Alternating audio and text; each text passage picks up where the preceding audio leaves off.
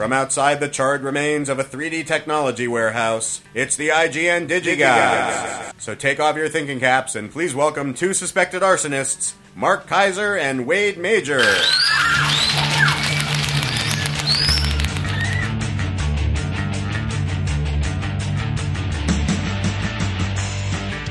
All right, we are recycling, so we've got until the end of the month, people. End of the month. Get your cool new intros in by the end of the month at gods@digigods.com, and then we'll record them with Corey and make you all famous. Plug anything you want. You got a website, you got a business, you got a plumbing supply company, whatever it is that you want to plug. Go ahead and plug it. Plug it. We'll plug it for you with your intro. A plumbing supply company. Send us Vox boxes, send us emails, go to the Facebook page, participate in the, what did we say last week happened on the Facebook page? We cured cancer? Is that what I said?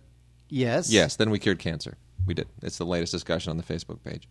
We didn't get around to any listener mail last week. We ran out of time because we spent too much, I guess, on the... and Mark's taking calls during the show again. I'm letting it go. I had no idea it was so popular. Oh, jeez. I'm letting it go to voicemail. All right, fine. Anyway, Mark, why don't we just jump right in, because I want to get to listener mail. Let's cover some television and then we'll do listener mail. Shall we do that? Fine, wait. Okay, a couple years ago there was a film by a director and writer named Armando Iannucci. Yeah. And this film was called Star Wars. No, it wasn't. That's crazy. I know that's your joke. It was called In the Loop. It. In the Loop was an absolutely unbelievably hilarious, profane, brilliant, pointed, satirical take on politics, mostly British politics, although obviously there's America involved because America is involved in all politics in the world. But In the Loop was unbelievably, awesomely, brilliantly, satirically hilarious, and I demand that our listeners stream or rent In the Loop. But anyway, what I'm saying is that Iannucci, his new creation is much more Americanized. It's called Veep. And on Blu-ray is the first season of Veep, which aired as an original HBO series. This stars Julia Louis-Dreyfus as the, vice president, a female vice president, and all the crazy stuff that happens from that. Now, I think the show is pretty funny. I think that, I don't know that it has all the pointed satire that In the Loop had. I mean, In the Loop was just like vanilla extract. Just like extracted brilliance and satire in like an hour and 45 minutes. This one has like an entire season arc it has to worry about. So it really kind of spreads the venom across, X number of episodes. So it's not quite as pointed, but I still kind of like this show. I think it's pretty good. Bonus features include behind the scenes, a making of, a funny public service announcement, some deleted scenes and outtakes, audio commentaries with the cast and crew. Julia Louis-Dreyfus, she's a kind of lightweight. Here's the thing with Julia Louis-Dreyfus. She's kind of lightweight for this material. Yeah. I was not the hugest fan of hers. I don't feel she has a lot of depth to her acting, and she still seems very sitcom to me. But I think she's fine in this. I wish it was somebody better. Somebody maybe like a kind of a. I'd rather have for this role. I'd rather have a movie star coming down to HBO than a TV star going up to than a TV sitcom actress going up to HBO. Sure. But that being said, she's what we have, and she did win an Emmy for it. So what the hell do I know? But I like this. I like the show. Veep, VEEP from nice. HBO. I have to say, one of the things that has happened with television in recent years, largely thanks to HBO and Showtime, is that we're getting all these really cool period series. And yes, Downton Abbey and BBC, that's always been a part of British television, all the legacy stuff, British history. But it's never been kind of part of the television vernacular in the United States. And now with what was the Jonathan Rhys Meyers thing? We played Henry VIII very unconvincingly. Oh, it was Henry VIII. Yeah, that thing. Well, the Showtime response to that was The Borgias. And I got to tell you, it's not great, but it's awfully cool. And Jeremy Irons really just he kills it. He does. And if you don't know, The Tudors. The Tudors, thank you. The Tudors. Now we have the answer to The Borgias. The Borgias is about that famous family. They call it, the subtitle is The Original Crime Family. And yes, The Godfather for those who don't know, Francis Coppola basically used the Borgias, the Renaissance family of the Borgias, as the basis for the Corleones in Godfather. Now, that's not to say that Mario Puzo did when he wrote the book. That's to say that Francis Coppola did when he made the movie. That's what he was thinking of. So, and you can tell when you watch the movie because The Godfather as a movie is much better than the book for that reason. The Borgias, of course, were just a legendary Renaissance family. I think it was something like 3 or 4 popes came from the Borgia family, and they ruled. You know, they were like the ultimate family. They just controlled Europe. When it comes to the Pope, I can't believe that the Vatican elected a talking mule as the Pope. You know, I already made that joke on my Facebook page. What? I did. I posted a picture of Francis the talking mule. Boo. I said clearly this decision was not well vetted. But apparently the name he's going with is Francisco.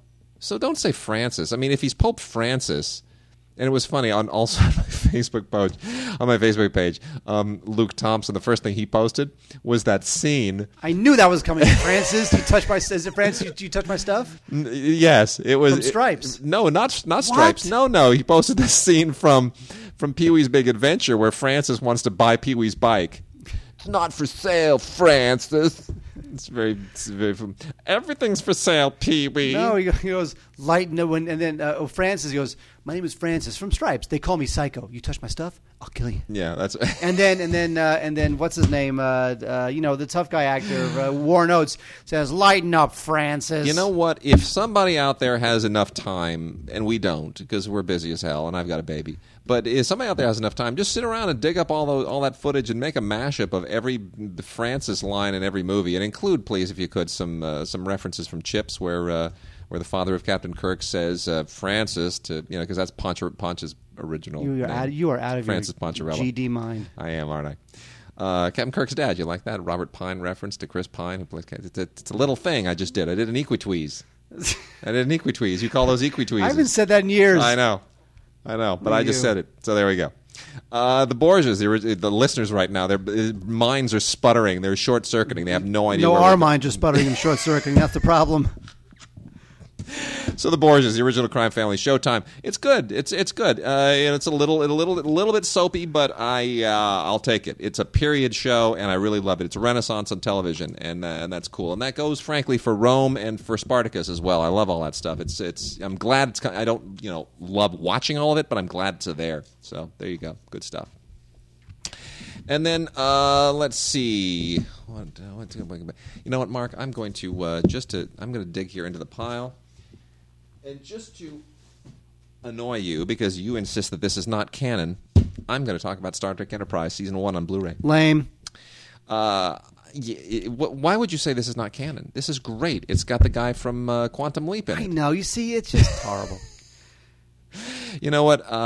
This was an interesting idea that didn't. I didn't mind the idea. I did not. I thought, oh, that's interesting. All right. So when now it's all new, it's fresh, it's a little bit closer to our time. We can maybe get engaged in a fresher way. Absolutely, but it didn't happen. It was an interesting idea, and I still think it is partially interesting. I think it's conceptually partially okay. At least they're trying hard. This is Scott Bakula plays Captain Jonathan Archer. In the one Star Trek series, it was supposed to sort of harken back to the origins of the Federation when we had first discovered Vulcans, and when everything was a little bit rougher, a little bit more raw, and it's sort of the seeds of what would become the original Star Trek series. And so they really do try to pay homage more to the original series in a lot of ways than the other series like Next Generation and Deep Space Nine and all that stuff. So, and Voyager, I like Voyager too. I really do. Really? So, yeah, I like Voyager. There's Star Trek and there's Star Trek The Next Generation. Forget the rest of them. Nah, Voyager's good. And a lot of people still love Deep Space Nine, Whatever. They really do. With those crazy big guys with the weird teeth, Ferengis or the Kardashians, whatever they're called. Kardashians. You know what? The problem is that at that point in the history of the entire franchise, there was just too much Star Trek. Yeah. I mean, stop it. Well, you had like overlapping movies with the old cast, and here comes the new cast, and you got Voyager, and you got this. It's like, you know what? They overdid it. It's going to be a few years before they actually burned out. They actually kind of burned people out on Star Trek. They did. There were too many series at once. And then Nemesis killed the movie series for a while, and now it's been relaunched. There will be another Star Trek TV series at some point, but it's going to be a while. They got to let the JJ series of movies run its course. So that being said, I think it's fine. I don't think it's horrible, and it's on Blu-ray. It's a good transfer. They did a good job. People over at Paramount and CBS, and a feature extras. Featurette-y stuff, documentary stuff. It's all behind-the-scenes stuff. Much of it in high def, which is nice. I really appreciated that, especially the To Boldly Go Launching Enterprise doc is all in beautiful high def. So it's nice to get the featurette stuff in high def. Yeah, there it is for fans, for kids. That's a reference to last week when we talked about the Hudsucker Proxy. Get it? For kids. It's a Hudsucker Proxy reference. Yeah. For kids. Yeah. About the the Frisbee. Yeah. Yeah. Okay. God, I haven't played All Frisbee in years. Go. Wade, there's the Japanese, they're crazy. Those are crazy people. Anyway, in the late 60s, one of those classic tokusatsu shows, which is kind of like what the Japanese call, their superhero shows, it was called Giant Robo. And much like Johnny Sacco. And much like Haim Saban did with the Power Johnny Rangers. Sacco. Stop that. Much like Haim Saban did with the Power Rangers, this guy Ruben Guberman took about 26 episodes of Giant Robo, and he turned them over and dubbed them into English and called them Johnny Sacco and His Flying Robot. And right now on Blu-ray, on DVD, from the good people at Shout, you can actually get 4 discs. 4 discs. Oh, wow. Freudian slip. You can get 4 dicks worth of Johnny Sacco and His Flying Robot. Oh, I wish outtakes. If only that were an outtake. That's by far the worst one I've ever done. We've done like 300 episodes of this show. That's by far the worst one. I had a terrible one on Stupid for Movies a couple years ago. I had a horrible one on Stupid for Movies. It's pretty funny. Anyway, okay, that was pretty bad. But you notice how I'm not saying stop the recording. Yes, I hear you. I'm willing to live with it. Look, because I'm that guy. There are 4 guys named Richard on this show. That is true. Yes. If not, we'll just pretend there are. Anyway, Johnny Sacco and His Flying Robot was recreated from the bones of the Giant Robo show in Japan. And look, you know what you're getting. You're getting just ridiculous rubber monsters like Globar and Ligon and Gengar and Emperor Guillotine. Yeah, Emperor Guillotine, he was awesome. So either you like this stuff or you don't. I mean, the giant robot has, flying missiles that come out of his fingers and this big V on his chest that launches, like this ram that kind of, forces enemies back. It's got a flamethrower. It's cool. It's for kids. And you know what you're getting. It's cheesy. It's low budget. It's ridiculous. But there it is. Johnny, it's total kitsch, by the way. At this point, that's kitsch. Of all the versions of Les Miserables that have ever been done, the one that I was most kind of fascinated by and perplexed by is this Fox Family Channel production from last year, which I don't, you just got to kind of wonder. They knew that the big musical was coming, which was released last week. And yet they went ahead and did this, and it's such a strange. It's like on the surface you'd think, oh well, this should rock. But then you go, wait a minute, that doesn't make any sense. Gérard Depardieu playing Jean Valjean. You couldn't find anyone less like Hugh Jackman on the planet, and Javert played by John Malkovich, who just plays it totally crazy like he always does. And Cosette played by Virginie Ledoyen, and then you even have Aja Argento showing up in this thing, and Charlotte Gainsbourg shows up in this thing, and it's like a lot of great actors who just seem to have said, yeah, sure, I'll do that for a few days, and it never really takes flight. Jeanne Moreau even shows up. And the most tragic part of all of this is that this also features Guillaume Depardieu, who, of course, is now dead. And I find that all very, very tragic, and it detracted substantially from my ability to actually judge this thing objectively. So, I don't know, it's just an odd, misbegotten, strange adaptation. It's not bad, but if you've seen any of the other adaptations, you just kind of go, I don't know why. It's like you got a lot of great ingredients, and you put them on the stove and didn't really cook them properly, and then it kind of becomes a half-baked stew. Does that make sense? No. Okay, never mind. Wade, we talk about the Sci-Fi Channel shows and how they're all from Canada, which Yeah. means that when stuff like this that's from Canada is like a little bit like the weird, slightly retarded but well-meaning uncle of like a normal person. Yeah. Well, now we have Continuum. Ah. Season 1 of Continuum, which is on the Sci-Fi Channel. This show, I skimmed it. I just don't get it. It's one of those future shows. Takes place in like the year 2075, and these terrorists wind up going back in time to 2012 to wreak havoc, and they are followed by a cop from 2075, and she winds up joining the Vancouver police force to help track the terrorists and keep them in line. Mm-hmm. Kind of like Looper, Got it. a film, by the way, I loved. Looper. You know what? Don't rent Continuum. Don't think about Continuum. Don't read about Continuum. Go rent Looper. Okay. That's all I'm saying about Continuum. You know, there's a Nickelodeon series called H2O, Just Add Water, and I used to think that Nickelodeon was a network for kids, right? Now we've got this Nickelodeon show which has these like nubile mermaids. I'm on board. I'm thinking Nick's skewing a little older, and I realized Nickelodeon has been around long enough for the kids who were 5 and 6 when they were watching it, at least the boys, to now be 15, 16, 17, right? I think Nickelodeon's been around longer than that, no? They're trying to, well, certainly longer, but I'm just saying they're realizing that they want to hang on to their original audience. They don't want them migrating over to the CW. It launched, get this. Okay, I just... It's like 1994. No, get this. Interesting. It launched as something called the Pinwheel Network in 1977, and then launched as Nickelodeon in 1979. You're kidding. And I think what we consider... the cable Nickelodeon. what we consider the Nickelodeon is when MTV bought it That's it. in 1985. There you go. Then it became kind of like Nickelodeon. Well, anyway, these are from the Flatiron Film Company by way of new video, and we've got seasons 1, 2, and 3 of H2O Just Add Water with these. It's sort of like what's the TV show the Bedazzled or with the witches the CW. Yeah, not the CW, but the three witches. You know, Huh?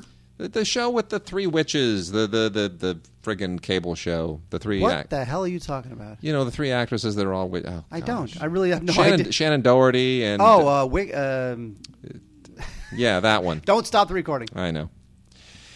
Anyway, it's Charmed. Like Charmed. Thank that you. was the WB. Was that on WB? That was WB, and then it became the CW, and we lose track of all that crap. We got too much in our brains. So anyway, this is like the mermaid version of that, except skewed for tweeners. And I just find the whole thing surprisingly titillating, to be honest. It's a little bit like Saved by the Bell with fins. But you know, I took a look at a few of these episodes. They seem decent enough. I mean, it's obviously skews very. Like I'd shoot myself if I actually had to write an episode of a show like this, no matter how much money they pay you, because it's very, very cloying. But I guess if you're trying to sort of hang on to your nubile teenage audience and you don't want them migrating to the CW, sure, why not? Mermaids, go for it. Wade, I have 2 words for you. When it comes to old cable channels and living in Los Angeles, I have 2 words for you. One of those words. What are those words? One of those words only has 1 letter in it. You ready? Yes. Z Channel. It's the best. And what a great documentary, too. Which I saw in Cannes, by the way. I know. It's a great film. With Tarantino in attendance along with the director. There you go. I'm going to talk about a fascinating bit of television right now from a new company, and this is a great new company. I am thrilled that they are there. They are going to be releasing some awesome stuff. You know, a lot of people have heard of Borgen, which is it's this Danish television series. It's been called. It's a little bit. The quote that they use on the packaging from June Thomas of Slate is calling it the Danish West Wing. But it's better than the West Wing. It's an incredible television drama that got into all of the nuts and bolts and the grit of Danish politics. And if you don't think Danish politics is as interesting as anybody else's politics, you're wrong. It is amazing how interesting this is. And it is a gripping show. This is about 10 hours worth on 4 DVDs from Megahertz. That's MHZ Networks. And this is a new company.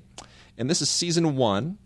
And it is just absolutely outstanding. Now, they also claim this is from the producers of The Killing, which I was not aware of. I was not aware that there was any crossover there. But this is a first-rate show. Great acting, really well written, really, really well shot. And it kind of blows you away to realize that this caliber of television can be done in other countries. Because it used to be that it was so expensive to do hour-long drama, to do really good, high-quality drama in other countries, with the exception of the UK, that they just sort of relied on American television. I mean, that's how American television became so preeminent. But it's now you're getting this first-rate stuff all over, and a lot of really interesting stuff that they're also going to be coming out from Megahertz.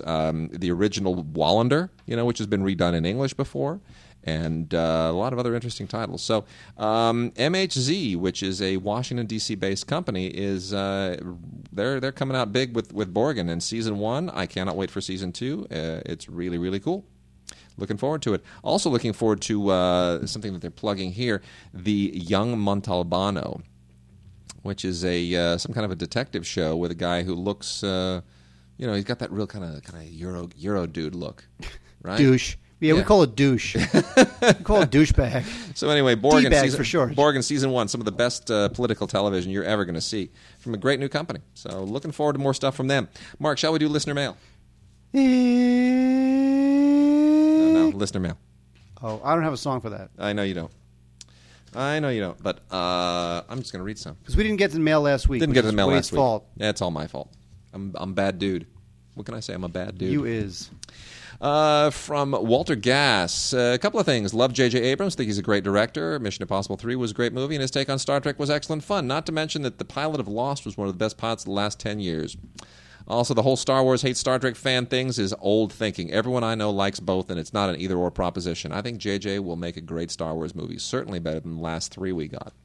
I will say that J.J. will make a better Star Wars film than the 3 that Lucas made. My wife was reading something yesterday. It was like some online joke that Michael Haneke was going to direct Star Wars 7.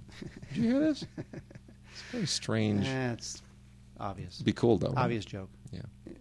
And Jared Crowley from Dublin, Ireland. Gare. I love it. Gare. I would try to do that with. I'd try to do that with my Irish accent, but my forebears, my grandfather McAtee would come down and haunt me. He says, Disney been releasing some good catalog titles lately with varying degrees of quality, and that's got my hopes up for Quiz Show. Maybe they'll get it right if they do put it out on Blu-ray. Here's hoping. By the way, I listened to your review of Flight on the podcast and wonder what you thought of the opening scene. There's as much nudity in that single scene as there is in all of Killer Joe. It even gives Shame a run for its money. I was not expecting that in a Robert Zemeckis film, and it felt very out of place, almost to the point of distraction. What did you guys think? Well, here's the thing is that you can't really look at it in terms of who's directing it. You got to look at it in terms of what we need to know about the character at that time. And what we need to know about the character at that time is that he sleeps with his coworkers who run around naked and he does coke, and that's the character. Yeah. So they're setting up what this character is all about. I am glad that Zemeckis stretched and went in that direction, and I hold out hope that maybe this motion capture thing is done now that all went bust and belly up, and that he sticks with this. I agree. It was great to see him back. Yeah. Kyle Stevens. Okay, here's a question for you. We Americans always get a rap for being ultra-violent and gratuitous, yet I saw the original European version of Taken starring Liam Neeson, which is way more violent than the U.S. Scenes like the electrocution torture and the shooting the French agent's wife were edited down. In the Euro version, you see the tortured guy shaking and writhing with sweat spurting all over.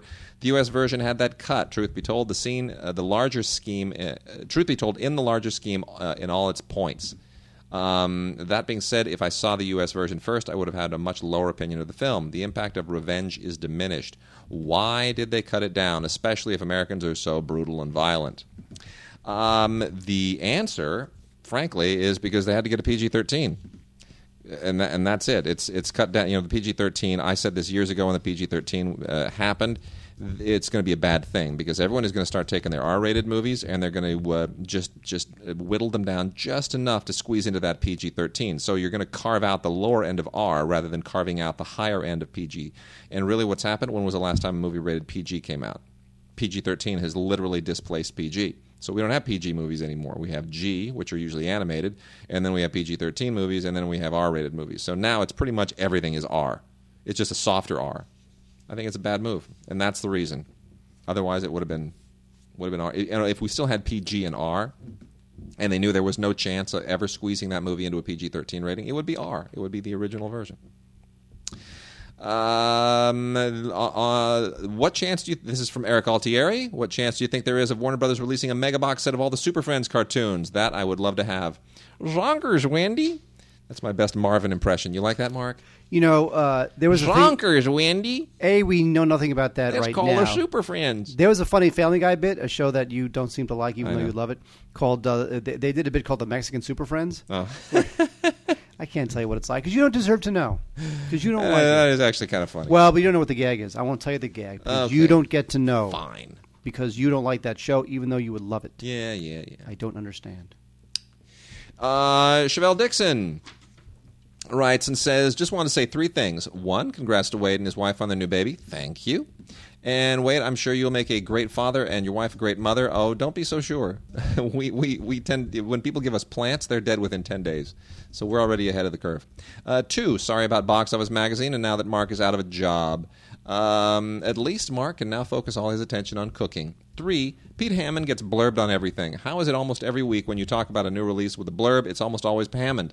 Nothing wrong with that, just an interesting observation.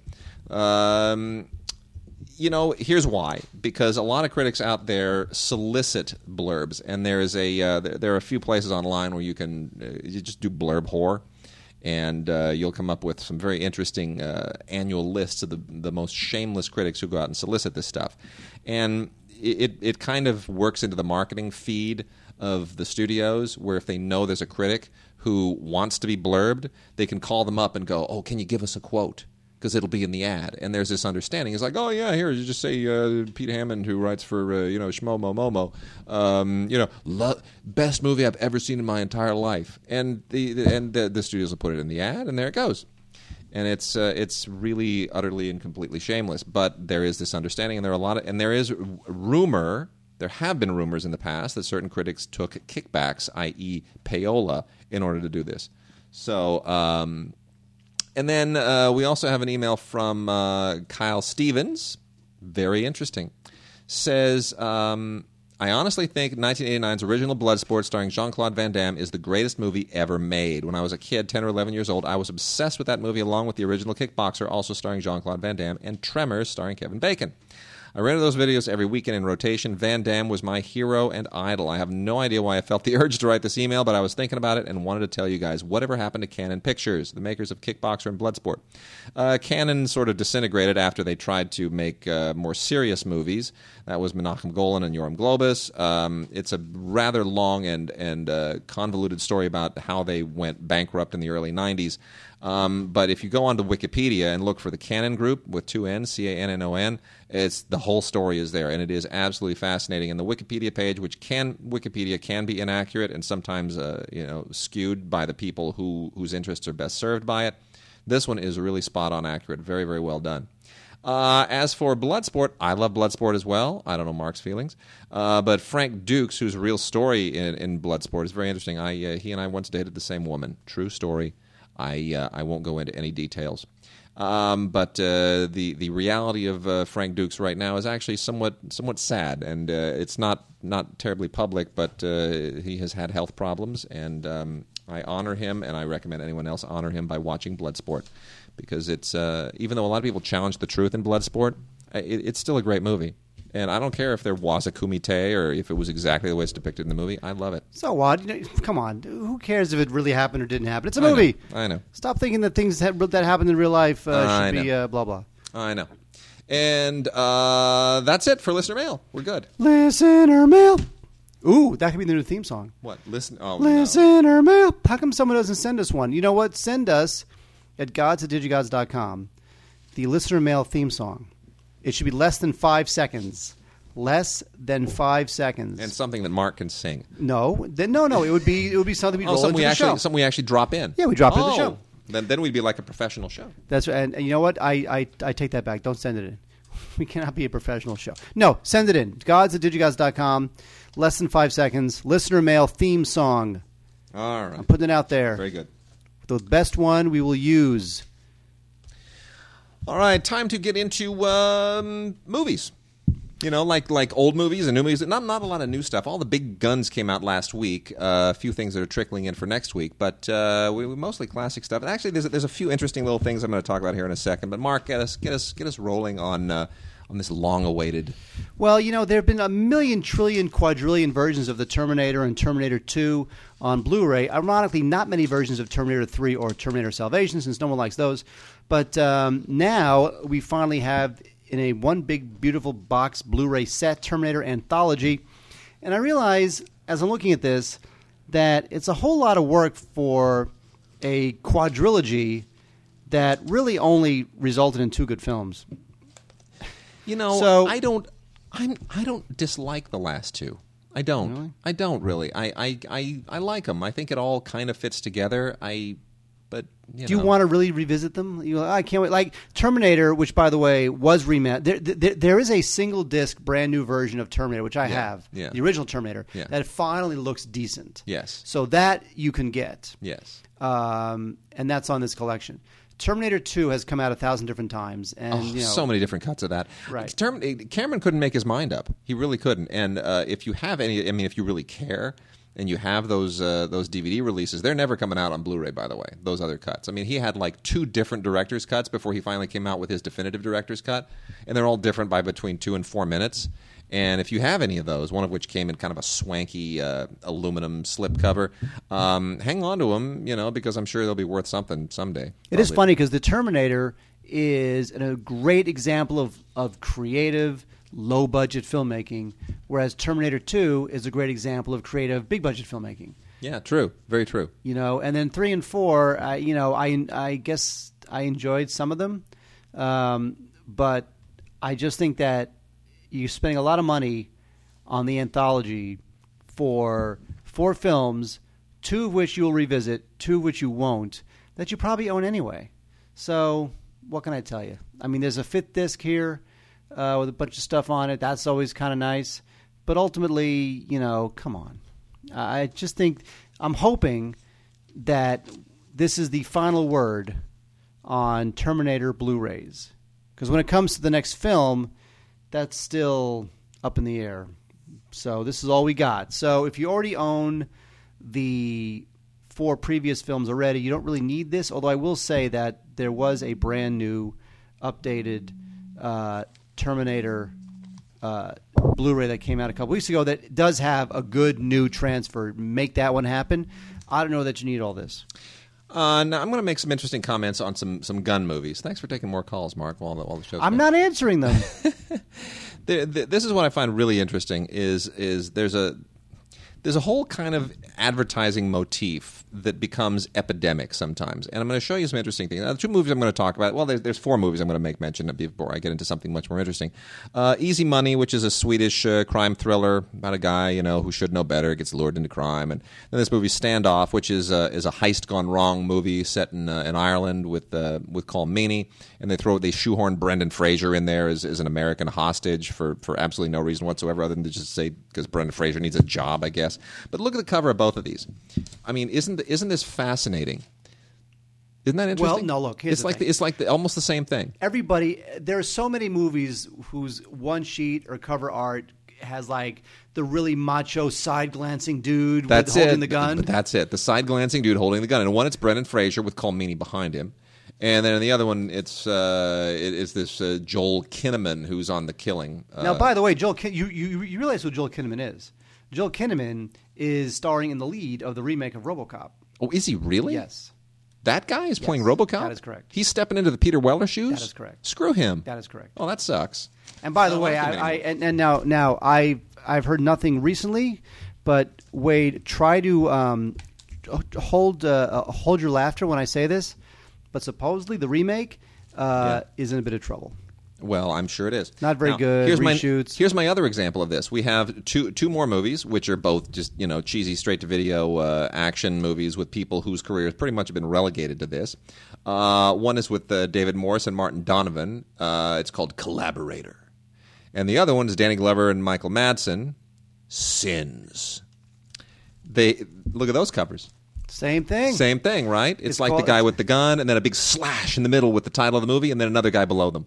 Yes. Big head on top, big head on bottom, name big of movie slash in the middle. It's fascinating, isn't it, when you see this? But it's all just straight. It's all straight to video, straight to DVD, AFI type stuff. I know, but it's fascinating to me that they all kind of lean on the same. It's not going to make your box stick out. It's going to make it look like all the other movies that do the same thing. Well, but but they assume safe is good, which of course is really stupid. And they assume that if you're browsing Blockbuster, which doesn't exist anymore, that you will see like a big explosion and like an intense-looking dude with a gun. You'll go, oh, that looks like fun. That looks like escapist entertainment for a couple of hours. Good deal. So now, Mark, this is the movie that I want us to talk about for just a second here because you and I had interesting reactions to this. Killing Them Softly. I do like this film. I do too. And it's out on Blu-ray and DVD. Really spectacular looking on Blu-ray, I got to say. I am a big fan of Andrew Dominik, who directed it, who previously did... Assassination of Jesse James by Cameron Report? Yep. And Andrew Dominik, his actually, the Australian film... Not the Proposition. That's the other guy. No, it's the one with the hang on, Chopper. Chopper. That's it. Yeah, right. That was his big kind of breakthrough, and then he came and he did Assassination of Jesse James by the coward Robert Ford, which was my favorite film of that year. I thought it was outstanding. I think he's an amazing director. I think he's so talented. And this was such a strange kind of minor follow-up to Jesse James. I was like, really? You should be just kind of using, even though that didn't do well, you should be springboarding yourself to like big stuff, like really big Oscar caliber things. Here's the thing, though: for a guy like that, what is big stuff? He's not gonna direct Transformers 4. No, he's not gonna direct like a nice little indie romance. No, this is sort of what he does. I guess I don't know what the upside in terms of big studio films, what the upside is for him, which, by the way, doesn't mean he'll have a bad career. He's a great director. He'll have a terrific career. But in terms of like what we now equate big directing careers to be, which is that you start small and you direct, big budget sequels. True. I don't know that that's where he's going to go. Well, really, I'm going to say the Blu-ray is spectacular. This is an Anchor Bay release. This is a Weinstein Company theatrical release, Anchor Bay on Blu-ray and DVD, and beautifully shot by Greg Fraser, who is an Australian cinematographer who did not only just do our friend Matt's film Let Me In, but he also did Star Wars. No, he did Zero Dark 30. Which he should have been a close contender for an Oscar for that, because that's a hell of a movie. Just a hell of a well shot movie. Talked about that last week. Greg Fraser, great DP, and his work here is so cool, and it's so different. Really, Zero Dark 30 is all handheld and kind of sort of very urgent, and this is very precise. Dominik likes those locked off shots. They're really well composed. Some of them really long shots, long takes. And it's a really good looking movie, and it looks fantastic on Blu-ray. It's really first rate. The movie itself is just all kind of crime politics, and it's really interesting that way because it's very static. It's a lot of people talking about doing a lot of things, and when they finally do those things, they totally go wrong. And then the rest of the movie is a lot of people talking about how we're going to fix the things that went wrong. Well, there's a very strong parallel between what's going on in the film and the subtext, which is what's going on in this country. Yes. Regarding the finances and the government and the falling apart of our financial system. Which a lot of which transpires in the background, not quite so subtly on television. That's right. So the movie is not really about what it's telling you it's about. It's actually kind of about something else. Yeah. And those are always interesting films to watch. I thought it was really... But a lot of people just did not like this movie. They just felt it was odd and misbegotten and stillborn. And I think they're kind of missing the point. I mean, those scenes where Brad Pitt and Richard Jenkins are sitting in the car talking about how we're going to handle the situation, those are hysterical scenes. If you feel like you should be laughing at those movies and you feel inappropriate, it's okay, laugh. Because it's funny where they're talking about, you can't do this. Well, why can't we do that? Because then we're going to this and this and this and this. And they're breaking the law regardless. But all the things that they have to take into account, these are like real logistical challenges to people who are breaking the law, but they have this other code they have to respect. It's fascinating to me. I thought those scenes were so well written and delivered. I agree. And it's also about, a lot of those scenes are about outsourcing. Yeah. Because they're deciding they should bring in somebody else to do the killing, or that he should do it himself. Yes. So really it's about business. Yes. It's a business. And James Gandolfini, the worst bit of outsourcing ever. I really think, Sam Shepard, what a great walk-on he does in this. I don't know whether they shot more with him and it got cut out. No, I don't think so. He's in like one shot. Yeah, one continuous shot as they pan and he walks into the trailer and you hear all hell breaking loose and then he pans to the out and they get thrown. It's great stuff. I mean, really good stuff. I thoroughly enjoyed it. Also I enjoy Star Wars. Andrew Dominik. Look, if you're going to do what Robert Rodriguez does, do it like Andrew Dominik does in the billing block on the back. Take a look at that. Yeah, isn't that great? Everybody's name is normal credit bed size, but then bam, Andrew Dominik. It's like three times as tall. Although, you know what? Look, if Robert Rodriguez had done that, you would say, God damn, that Robert Rodriguez, that guy's a jerk. Of course. But Andrew Dominik does it, and you sign on. Because I like him. Exactly. He's my dude. I dig him, and I want his career to go well. And then, really quickly, the last thing I'm going to make mention of before Mark digs into this, the couple of films that he has a particular passion for. Yes! Awesome! Because I'm lame. Is this really interesting Jean-Jacques Annaud film called Day of the Falcon, which this really kind of depresses me a little bit. And Jean-Jacques Annaud, when he goes smaller, like when he does The Lover and when he does Quest for Fire, stuff like that, he's always been very, very interesting. When he goes big and epic, like 7 Years in Tibet, he gets sometimes a little too big for his britches, a little too melodramatic, and that's a part of the problem here. But at the same time, this is a big movie that should have had some kind of theatrical release promise. And you could think of this really as kind of like the Hatfields and the McCoys of Middle Eastern oil families. You know, a really kind of a cool period piece about the some of the politics behind today's Middle Eastern oil empires.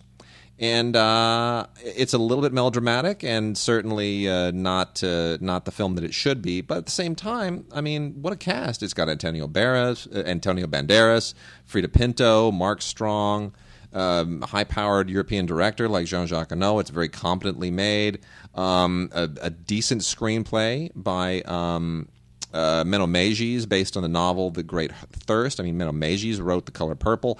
I mean, the pedigree here should be marketable, so I don't know why nobody bothered to even give this film a shot in theaters. I mean, it's 2 hours and 10 minutes long. It's not overly long for an epic like this.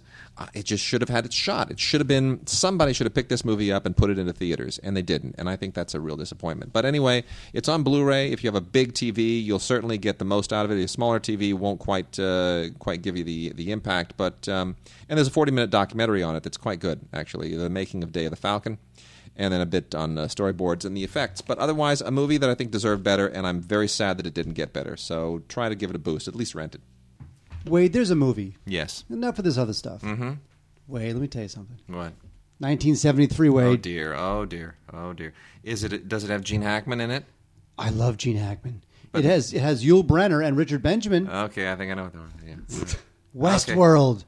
I loved Westworld when I was a kid. It's the best. So here's the thing, Wade. You know Westworld. I do know. Wade, for $1,000 a day, you can go to a theme park called Westworld. There's like gunslingers. I'm waiting. It's like living in the old West. But Wade, yes, the gunslingers are robots because it's in the future. You know that at some point they're going to remake this. And you know, Wade, aren't they remaking it? It goes wrong. Something goes horribly wrong, Wade. Wasn't there a remake announced of this a couple of years ago? There's a remake of everything. They finally announced again a new remake of Escape from New York. I know. Which would be terrible. Oh, gosh. Anyway, Westworld was written and directed by Michael Crichton, ladies and gentlemen. Michael Before Crichton. he started making absurd amounts of money for writing silly novels, which got made into movies by other people, and he figured, why am I trying to make movies? I'll just sit down and I'll just go, there are dinosaurs on an island. Here's a book. Pay me millions. On. Oh, Michael Crichton, come on. Hey, Andromeda Strain? Yeah, I know. Yeah, well, yeah, he wrote, when he wrote real books, but then he started writing, like, silly stuff. Come on, Jurassic Park is silly stuff. Well, it's like an airport novel. It's Westworld with dinosaurs. Come on. Yeah, things go wrong in a theme park. Give me a break. Awesome, because because then they wound up doing another one, which is also on Blu-ray. But by the way, these are from different companies. Yes. Well, Future World. I wonder if they coordinated this. Could be Future World, which is the 1975 sequel, is out from the good folks at Shout Factory, whereas Westworld is out from Warner Brothers. They must have coordinated. I have no idea. All I know is that Future World... Actually, you know what? Future World took a lot of crap when it came out because it was just, another stupid sequel. But it's really kind of not that bad. It's got a weird cast. It's got Peter Fonda, Blythe Danner. Yeah. My recollection is that I liked Future World. Let me see these. Really? That I liked Future World a lot better, yeah. Westworld, come on, gunslingers, gunslinging robots goes bad. I actually had an idea for a third film that would have made a trilogy, but it didn't fly. It was called World, where you go into this theme park where everything is exactly like what you just came away from. It was actually called Sequel World. Literally, you walk into your own home, and it's just like the home that you live in the same place, and the same people, and there are these parents. Your parents play your parents. It's called World. They didn't like it. They didn't go for it. I thought it was a great pitch. Anyway, that's I what like it is. Westworld. You know and what? I like Future less. I honestly had no. You would think that I would have known this of all people, and the good grief. Look at this. Did you know that Sam Arkoff produced Future World? I had no idea. Sounds like something he'd do. Sam is executive producer on this, but not on. Oh, look at that! But not on Westworld. But you know who did produce these films? That is hysterical. That is great. They even misspell his name on Westworld. Oh my goodness, they misspelled it in the credit block, the credit bit. It's producer Paul N. Lazarus III. They call him Pal N. Lazarus. They left the U out of his name on the credit bit for Westworld. But he's Paul Lazarus on Future World. So Pal Lazarus. no, do you know who that is? You know who that is, don't you? Ah, it's Mr. and Mrs. Lazarus. No, he also produced. World. No, he also produced the friggin' Mars thing. Spit it out. You know, Mars. It's all a hoax. Oh, the World of World. War of the World. No, Mars. The O.J. Simpson. Capricorn 1. Capricorn 1. Yeah, Capricorn 1 rules. Sleep deprivation, baby sleep deprivation, brain no recall. That's what's going on. Capricorn 1. No, but do you know awesome. who Paul Lazarus was and is? Was Mr. and Mrs. Lazarus's kid? Try again. You've listened to me on Film Week, right? No. You never listened to me on Film Week?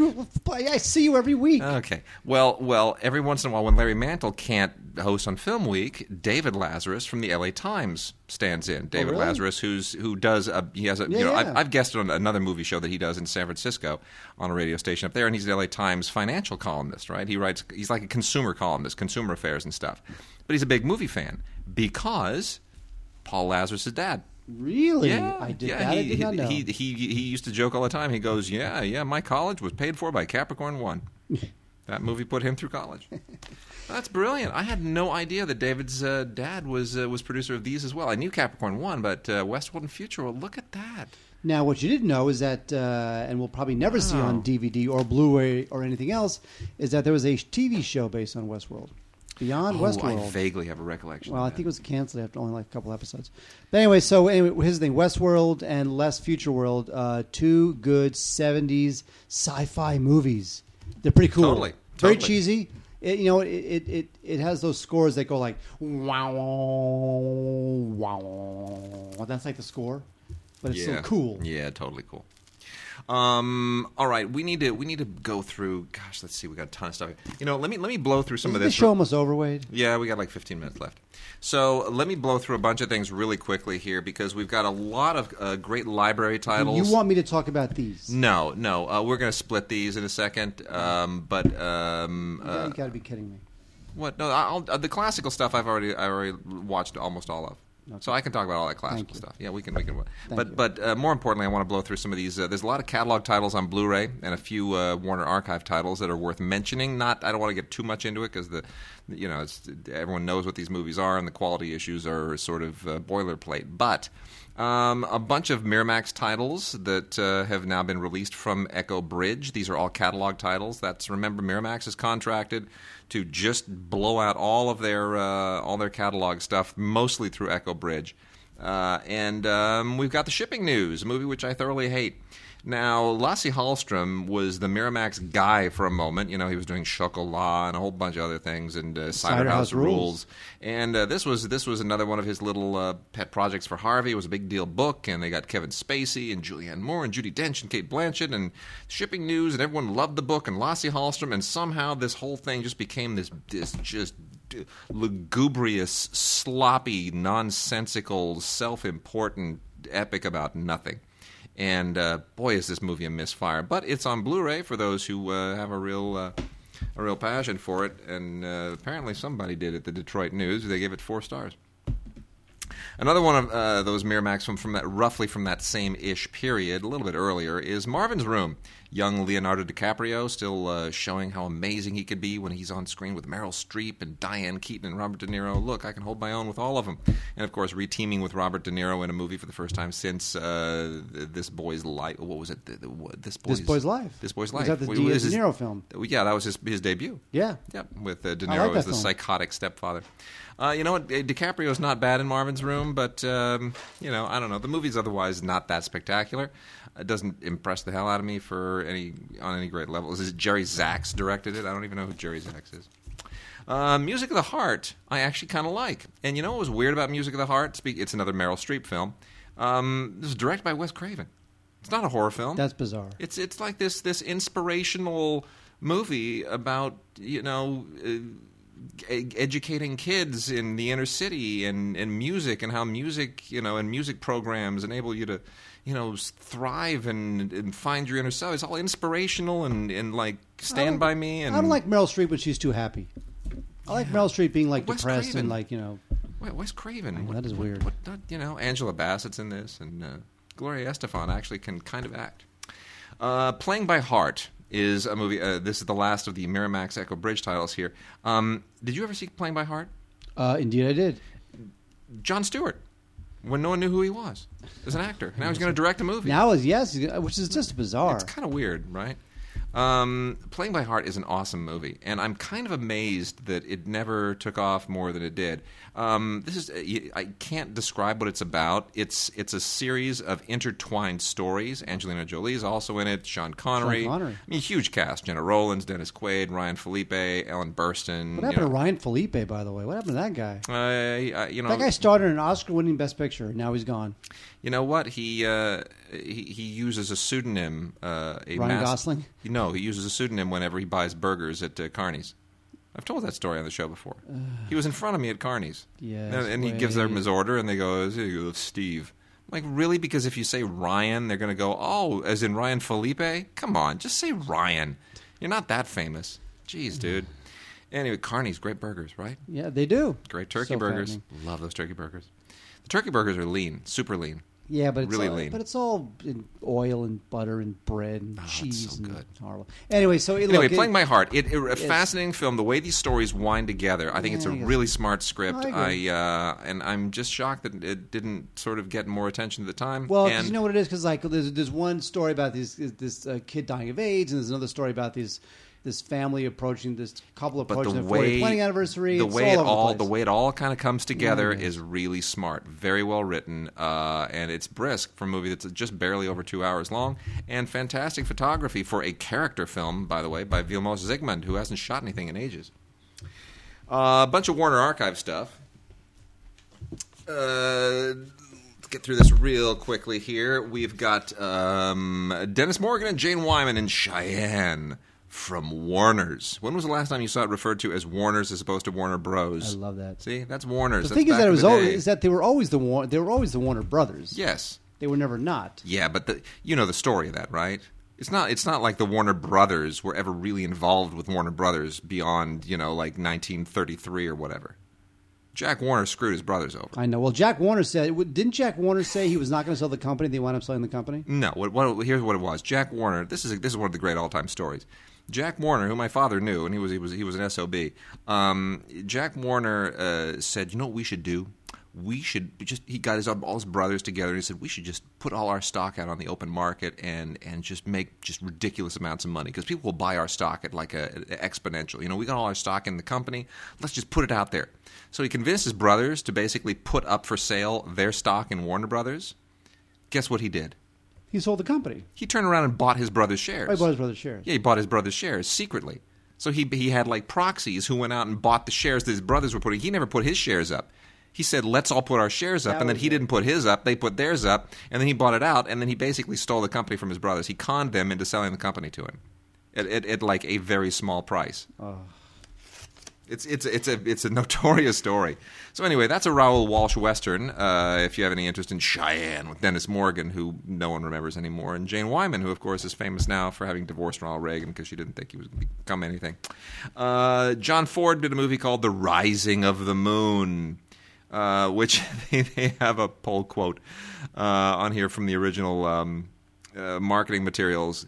unforgettably John Ford's finest film. Really? Because nobody remembers The Rising of the Moon anymore. But it's fine. It's it's another one of those Ireland movies. It's not at all like The Quiet Man, but it's perfectly fine. And John Ford made a lot of forgettable movies, and I wouldn't call this forgettable, but it's not brilliant. The Monogram Cowboy Collection, Volume 5, is a whole bunch of movies with Johnny Mac Brown, who was one of those guys that did those programmers back in the day. These are 9 movies on 3 discs for people who just can't get enough like cheesy westerns that are sort of all about the same thing. You got rustlers and cowboys and bad men and all, the usual deal, and guys left over from the Civil War who are making trouble. And it's all very, very, it's more nostalgia than anything else. George Sidney, another one of those workman-like studio directors, made a movie called Key to the City, a romance with Clark Gable and Loretta Young, which is, again, also perfectly fine. It's just another programmer from the era. It's perfectly serviceable. Much better is the Clark Gable Marion Davies movie, Polly of the Circus. I am always fascinated by Marion Davies movies, just because Marion Davies was who she was, and anytime I watch Citizen Kane, I always think about Marion Davies. As well you should. Well, the William Hearst and all that stuff. She's just a sad life, that lady. But I find her fascinating on the screen. And I think she has amazing chemistry with Clark Gable. And it's just, the fact that this has so many other historical tentacles go into all these interesting directions. What was going on behind the scenes with the studios and with Marion Davies and with Clark Gable. It's fascinating. So I think historically it's a really interesting movie, especially if you do the research and kind of look a little bit into who was doing what with whom.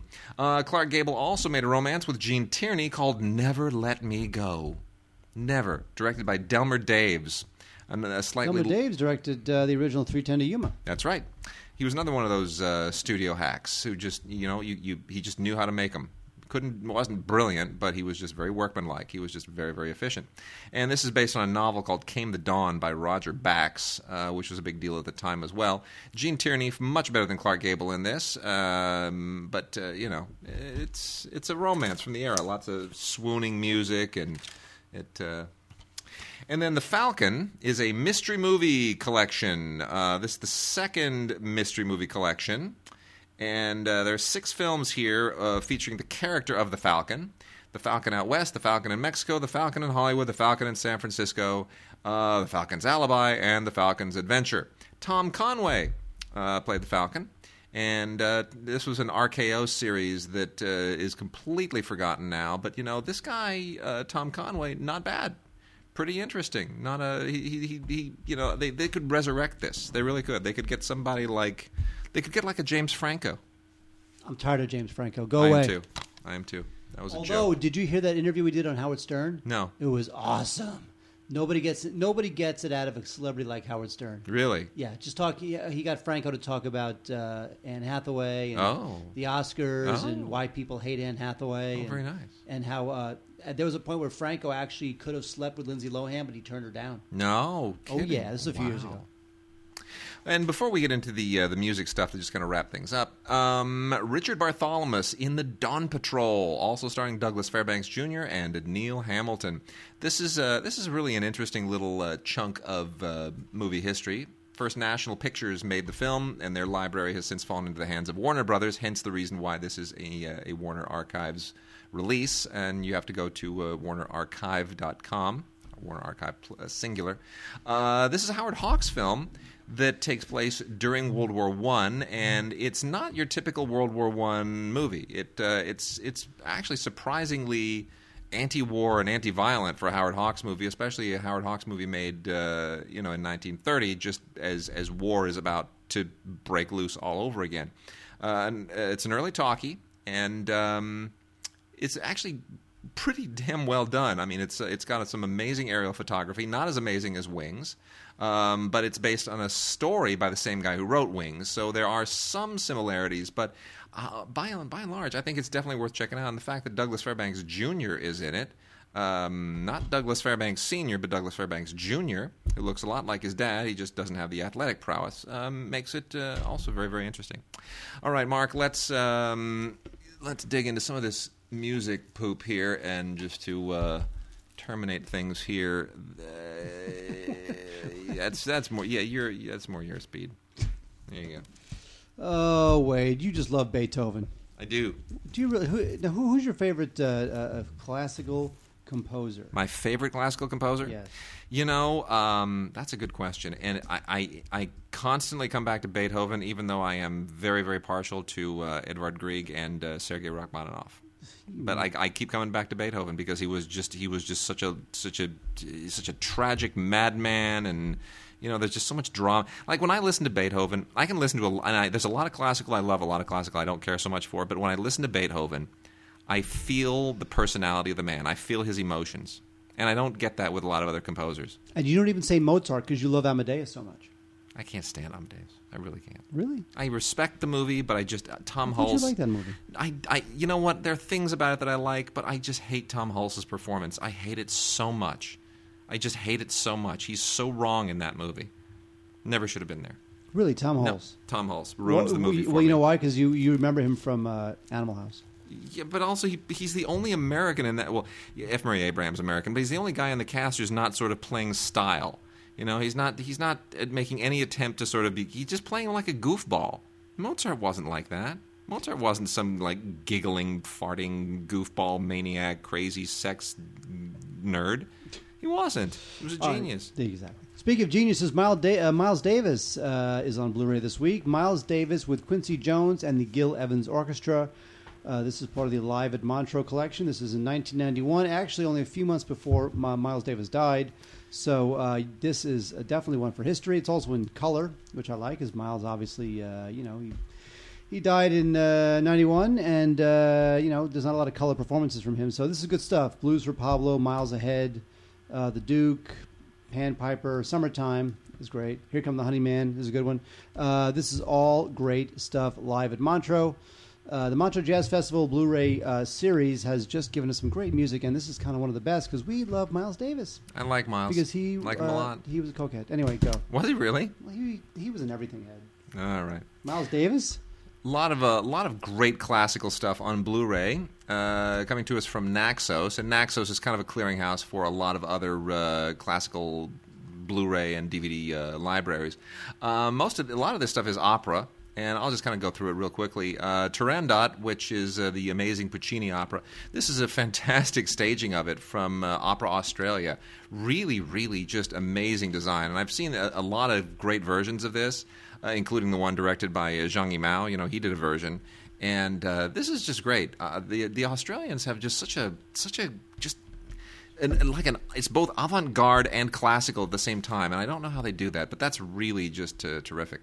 And then Rossini's Adelaide de Borgogna, which I'm trying not to mutilate. This is from Art House Music. This is from the Rossini Opera Festival, and it's great. It's great. This is, of course, done in Italy at the Teatro Comunale di Bologna. This is the orchestra and chorus from Bologna. And I never knew that Bologna was, I guess I guess you go to a town of 20 people in Italy, and they can put on world-class opera. I mean, I know Bologna is like a major city, but it's not like, Rome or Milan or Venice, right? It's Bologna. But man, they really nail this, and I was not familiar with this. So this is, Rossini, always good for a laugh. Bruckner is kind of like the wannabe Beethoven, somewhere between Mahler and Beethoven. A lot of people love Bruckner. These are the mature symphonies, directed by Barenboim and the Staatskapelle Berlin. This is also on Blu-ray.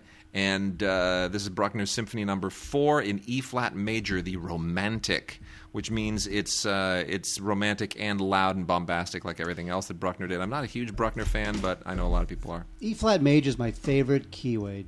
Of you course. Wonder why? Yes. Because E-flat major has don't mock my B-flat, name. E-flat, and A-flat. So there's 3 flats in E-flat major. Don't be mocking my name. And there you go. Yeah. A couple from Verdi. Verdi's Macbeth, which really compares quite favorably to Shakespeare's Macbeth. It's an interesting comparison between the two. Verdi's Macbeth and Verdi's Il Masnadieri. Il Masnadieri, Kaiser. Gesundheit. These are both part of the 200th anniversary of Verdi celebration, part of the Tutto Verdi Complete Operas collection, and just wonderful stuff. Really, really good. The Macbeth is performed by the Orchestro e Coro del Teatro Regio di Parma. In other words, the house band at Parma.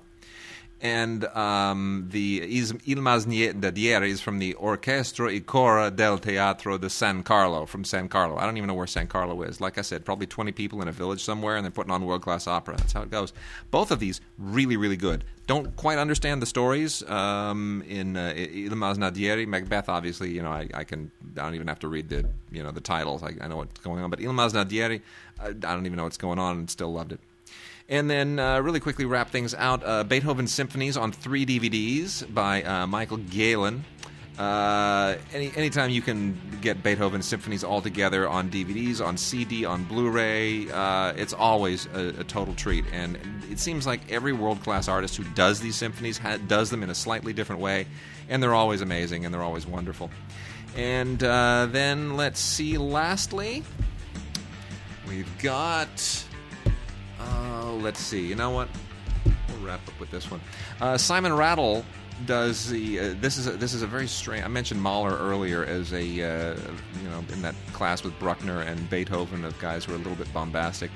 This is Rachmaninoff and Mahler together. The Symphonic Dances, Opus 45 by Rachmaninoff, and then the Symphony No. 1, the Titan in D major by Mahler, which is just Titan is almost an understatement. D major is my favorite. You know why? Because D major has F sharp and C sharp. Thank you. Well, Simon Rattle directs this or conducts this for the Berlin Philharmonic in 3D. This was done in Singapore, and I got to tell you, I don't get it. I don't understand why 3D. It just doesn't make any sense to me. But there it is. So it's 3D orchestra. I just don't understand the point of it. But clearly, that somebody thought we'd try this 3D thing at home and we'd try it on a classical title and see if it has any appeal. But I have a feeling that the people who buy classical titles really just don't give a damn. So anyway, there we go. All right, Mark, we are done. We're done? We're done. So we'll wrap it up there and come on back next week. There are some very interesting things in the works as far as home video news, technology, and stuff. Yeah, I'm monitoring a few of those things. So we'll. And there's Lincoln next week. Yes, Lincoln next week. We're going to talk about Lincoln next week. All right, folks. See you next week.